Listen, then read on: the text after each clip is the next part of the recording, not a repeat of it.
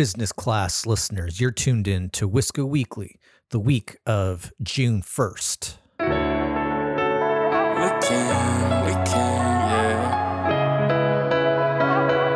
Yeah. Let's go. Keep up with the small talk.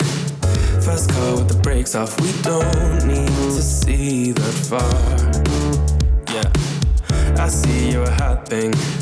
I know I'm an option. It ain't gonna break my heart. We could make a plan instead of talking. We could check the vibe. Love this jam.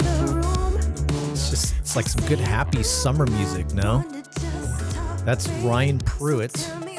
Ryan Pruitt doesn't sound much like a musician's name, but indeed it is. Ryan Pruitt. You can find him on Spotify. He's a producer, mixer, keyboardist out of Nashville, Tennessee, and that's the song Don't Feel, and it features Danny Polo and Aros.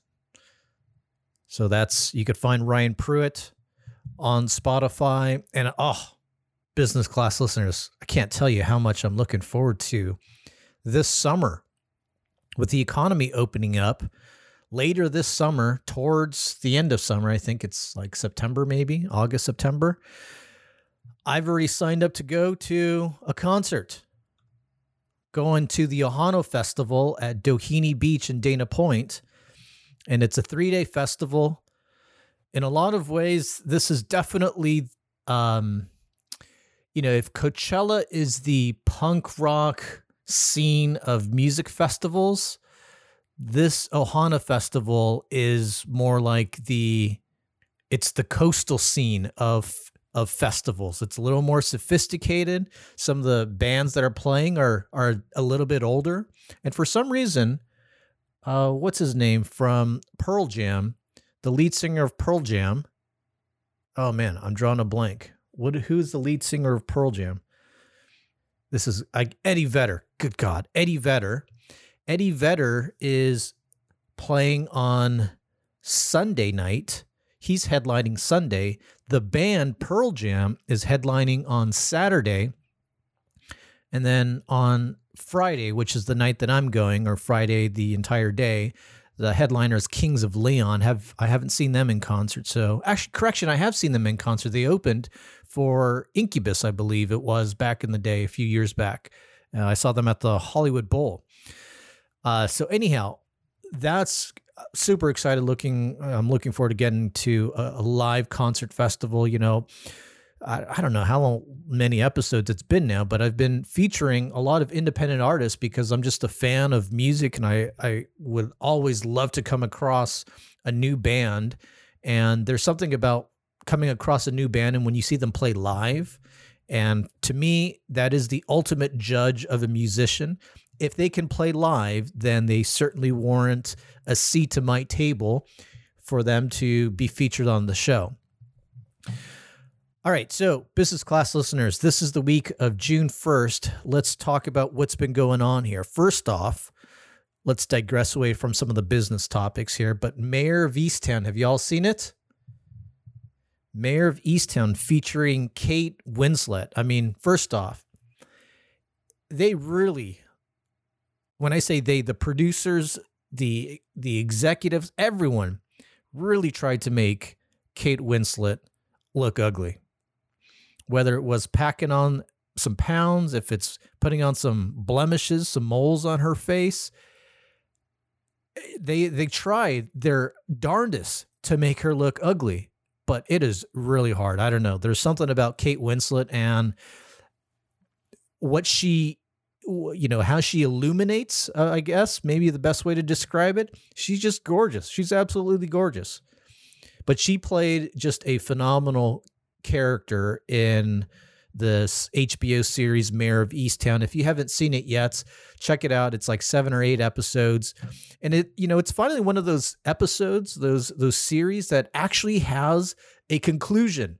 It ends properly, as if like, okay, you're not left with this cliffhanger waiting to see, well, what's going to happen next. So Mayor of Easttown is on HBO. Check that out if you get the chance. A great kind of crime thriller series. So that was really good.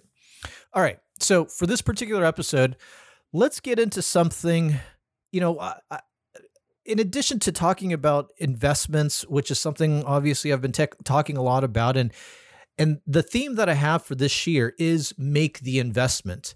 Maybe I don't say it enough, but hopefully it's apparent because either I'm covering earnings calls, maybe I'm talking to you about particular ETFs, particular auto companies, and how they're doing, how their stock is doing. Investing, and as a subset of investing, personal finance is something that is very deeply ingrained in my DNA. It's definitely something that I didn't realize till probably the pandemic, how much of personal finance and investing is part of my life. And I want to share with you something that if you're in the market for a vehicle, here's something that I just don't hear enough people considering anymore.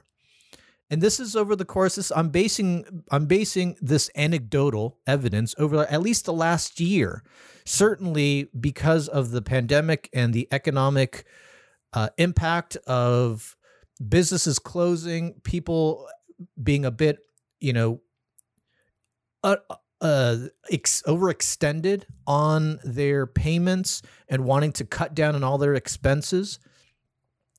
When they're trying to replace their car, many a times I get calls of, well, Dennis, where should I go to buy a new car? And more than likely, I've always defaulted to go to a dealership. One of the things I like about advocating for the dealership is that it is a institution that needs to be compliant. It needs to be compliant with the state. It needs to be compliant with the federal government. It has some internal compliance between manufacturer and dealership. So there's a lot of accountability that a car buyer can have when they do business with a dealership. And certainly when you think about personal finance and investing, minimizing risk is definitely a particular area you always have to be concerned about. So doing business with the dealership is always great for minimizing risk. Now, you've probably seen a lot of the things going on with regards to the talk of inflation. I've been talking about this for the last few episodes. If it is this current school of thought of modern monetary theory, if it's the consumer price index that's rising, if it's the obliviation of money that has gone into the supply chain, the entire distribution of the US dollar, we've injected, what was it like? I guess about $5 trillion new dollars into the system. Where the United States specifically is running close to about a $28 trillion debt.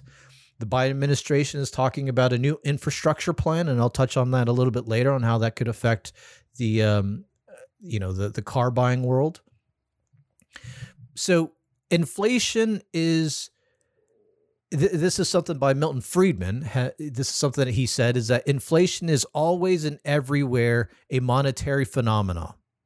Okay, so it is always and everywhere a monetary phenomenon. So in regards to car buying then, I would encourage you to look at buying a car private party. If you're looking to be a bit more savvy with your money, it is wise of you to consider buying private party. Why is that? One, cars are made really good these days. There's not a whole lot of issues that are plaguing cars. A lot of cars they've been built in this modular framework. So what impacts one car or model usually impacts thousands of them, which is, you may see that that's a bad thing, that, okay, there's a recall on this Honda Accord. There's a recall on this Volkswagen Golf, whatever it may be. But this is also a good sign in that because the cars are built so modular, when they do identify an issue, they can basically say, well, here's the issue with this particular model, this particular year. This is what happens. And then, you can get that car fixed for free. So in that sense, cars are built much better these days. And anytime there are issues with cars, they're a little bit easier to fix. And certainly if a private party seller is going to list their car with so many issues, well, more than likely that's going to be disclosed to you. So one, cars are built really well these days. The second reason why you want to consider buying private party deals. Many dealerships, in contrast, many dealerships are moving to that model of a no haggle price. What you see on the internet, what you see on their website is the price you will pay online. And you could say that, there's the consumer argument of it, which is, well, that's what it should be. Maybe that's not the entire consumer argument. But that's part of it, right? Part of the reason why a consumer would say something to that effect is because they want transparency. They don't like the nickel and diming. They don't like to know that this is what you're asking, but I could get it for lower. And there's just some people who are not adept at negotiating. The dealers have finally come around to say, you know what? Yes, let's give all the transparency. Why? Because they use a lot of data now. They use a lot of data, and essentially that data is the same data that you would have access to. It's things like looking at AutoTrader, and as opposed to you having to do the manual work of looking through every single search results page of a particular car and gauging, okay, what are the differences between each car? What are the differences in features? And then how does that translate into the difference of price? Well, dealers get that data in a much more programmatic, systematic way so that they can make very quick decisions. So dealers moving to this no haggle price model, and more of them are, there just means that you can't negotiate as much. And I'll save this for another episode. I think that one is starting to, anytime you get stuck in a particular lane, you kind of rest on your laurels and you get a bit complacent. I do think dealers are getting a bit complacent with this no haggle business model, this no haggle price strategy. A lot of it has to boil down to the fact that now they know that this is what the market is asking for it. So what they're almost doing is they're like reverse engineering what they invest in the car now. Oh, maybe we should invest a little bit less so that we can get a little bit higher profit on each car. Maybe not a lot of profit, but just a slight bit more. And so what does that end up doing? That ends up lowering the quality of the reconditioning process before that vehicle gets,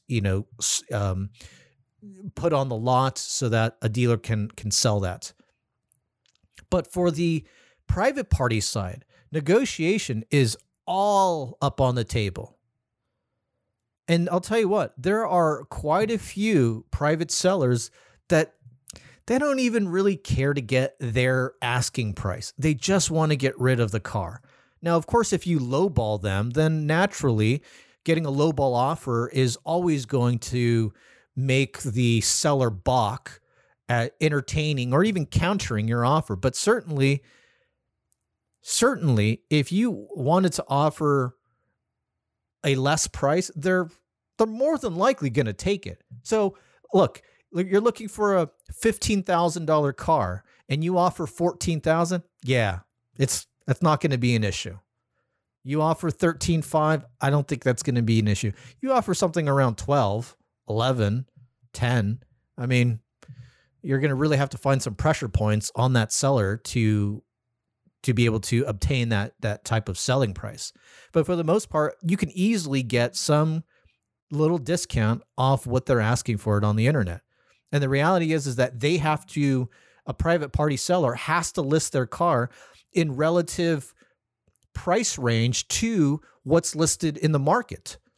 And that's exactly what dealers are doing. So therefore, you are having a little bit of dealers and private party sellers compete with one another. And, along the lines of dealers and, them moving to this no haggle price strategy, as part of that trend too, is that there's a lot of cars that are, especially within the last 2 years, 2 model years, those cars aren't even being certified anymore. Again, this is another particular area dealers are looking to save money on. They're looking to not certify the car because it still has the manufacturer warranty on there. They're hoping that you will buy a warranty. And in the private party side, well, okay, that car's not certified either. You still get the balance of the manufacturer warranty, and you can still buy an extended warranty whenever you want, anytime you want.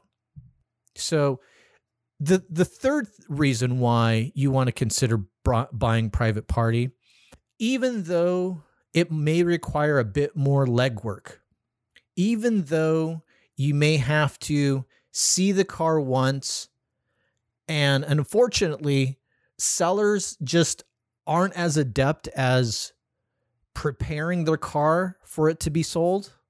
And let's not blame them. That's not what they do. That's not their full-time gig. But for those sellers that list their car, they oftentimes do not give any additional information about that car. And it can kind of boil down to the vehicle history report. You can use popular companies like Carfax. You can use popular companies like AutoCheck. But getting a vehicle history report on that car, if the seller doesn't already provide it, if the website you're using doesn't already include it, then you have to go to that one step to get that. And then here's the second thing you want to be able to do after you get that vehicle history report when buying from a private party is you get a PPI. A PPI, this is kind of one of those terms that depends on who you ask, but in a lot of times it's labeled as a pre-purchase inspection. PPI, pre-purchase inspection.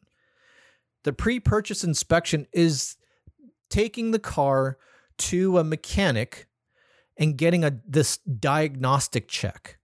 This is in the same sense when a dealer takes in a car and then they run it through their mechanic and then they do the 100-point inspection. They do the 50-point inspection, whatever it is. That inspection checklist, that is essentially what the PPI is too. And you can, if the seller hasn't provided that, then that's something you want to do before you buy the car. And it's available to you. Again, you could go to any mechanic. It's usually a small nominal fee of $60, $80. And then at least that gives you this peace of mind before you purchase this car of its mechanical condition. So when you combine both the PPI and the vehicle history report, you can actually have a very good idea of the mechanics of that car. And so through all of that, buying a car private party is a rather safe bet these days because you have good cars, you can get all the necessary inspections that you need, and you can get a deal. And this is, if you don't know this already, if you needed more, there are social buyers essentially that are out there, right? They don't want to be the first one. They don't want to be the early adopters. Well, I remember coming across this fact a couple years ago, and there's approximately anywhere from, let's just call it 70 plus million used cars sold every year. Do you know what percentage of that is done private party? It's roughly 40 million cars. 40 million private party transactions occur every year. So you're not alone in these transactions, and people posting on Craigslist or Auto Trader or Car Gurus or Cars.com, Cars and Bids. There are millions of people that do this already. So it's not like this is this is not a process that you should not feel intimidated by. So that's something to keep in mind as you continue to move throughout your personal finance and investing journey. If you're looking for good deals, and look, my dealer audience, they might have tuned me out already. But the reality is I can make a strong case that if you were to look at wholesale auction values and you look at where the market price is on these cars, and we know this already. Right? Inflation is always and everywhere a monetary phenomenon. And so inflation has hit the used car. It's hit it. It's been there for about a year now. So it's always been there. And the thing is, it's not like it's going to get any better. And like I said, there's going to be this complacency also taking place where you're just going to have a lot of these dealership operations that are not going to invest the type of time and resources to properly recondition that car as once before. And that'll correct itself. I assure you, that will correct itself. Part of that correction could be more manufacturers and dealers basically saying, hey, we're going to bring back the certified pre-owned program that we will mandate that all of your used cars need to be certified pre-owned within the last, 3 model years. So that could be the correction that's coming. All right. One last thing to share with you here. Let's talk about Ford. Ford's killing it. Their share price has skyrocketed since the announcement of the F-150 Lightning. And I must say, I'm a fan. The F-150 Lightning is a game changer. This is the game changer, not the Cybertruck. The Ford F-150 is the game changer in the EV truck space. Why? First off, number one selling truck for the last however many years. But that's not really the key point. And a lot of people say that, and that's fine. That makes sense. It's a highlight. It's a 30,000 foot statistic. What this really translates to is think about the conversion, the transition of getting current F-150 gas or internal combustion owners, and how do you get them into an electric vehicle? It's going to be very hard for them to switch over to the Tesla Cybertruck. It'll be more difficult to try to get them into a brand new automaker like Rivian, even though it looks like they have a pretty good truck. But if you could take all of your F-150 drivers and say, hey, here's the shell and the technology that you're already fairly familiar with. I mean, definitely the shell, but the tech is definitely going to be different, but not foreign.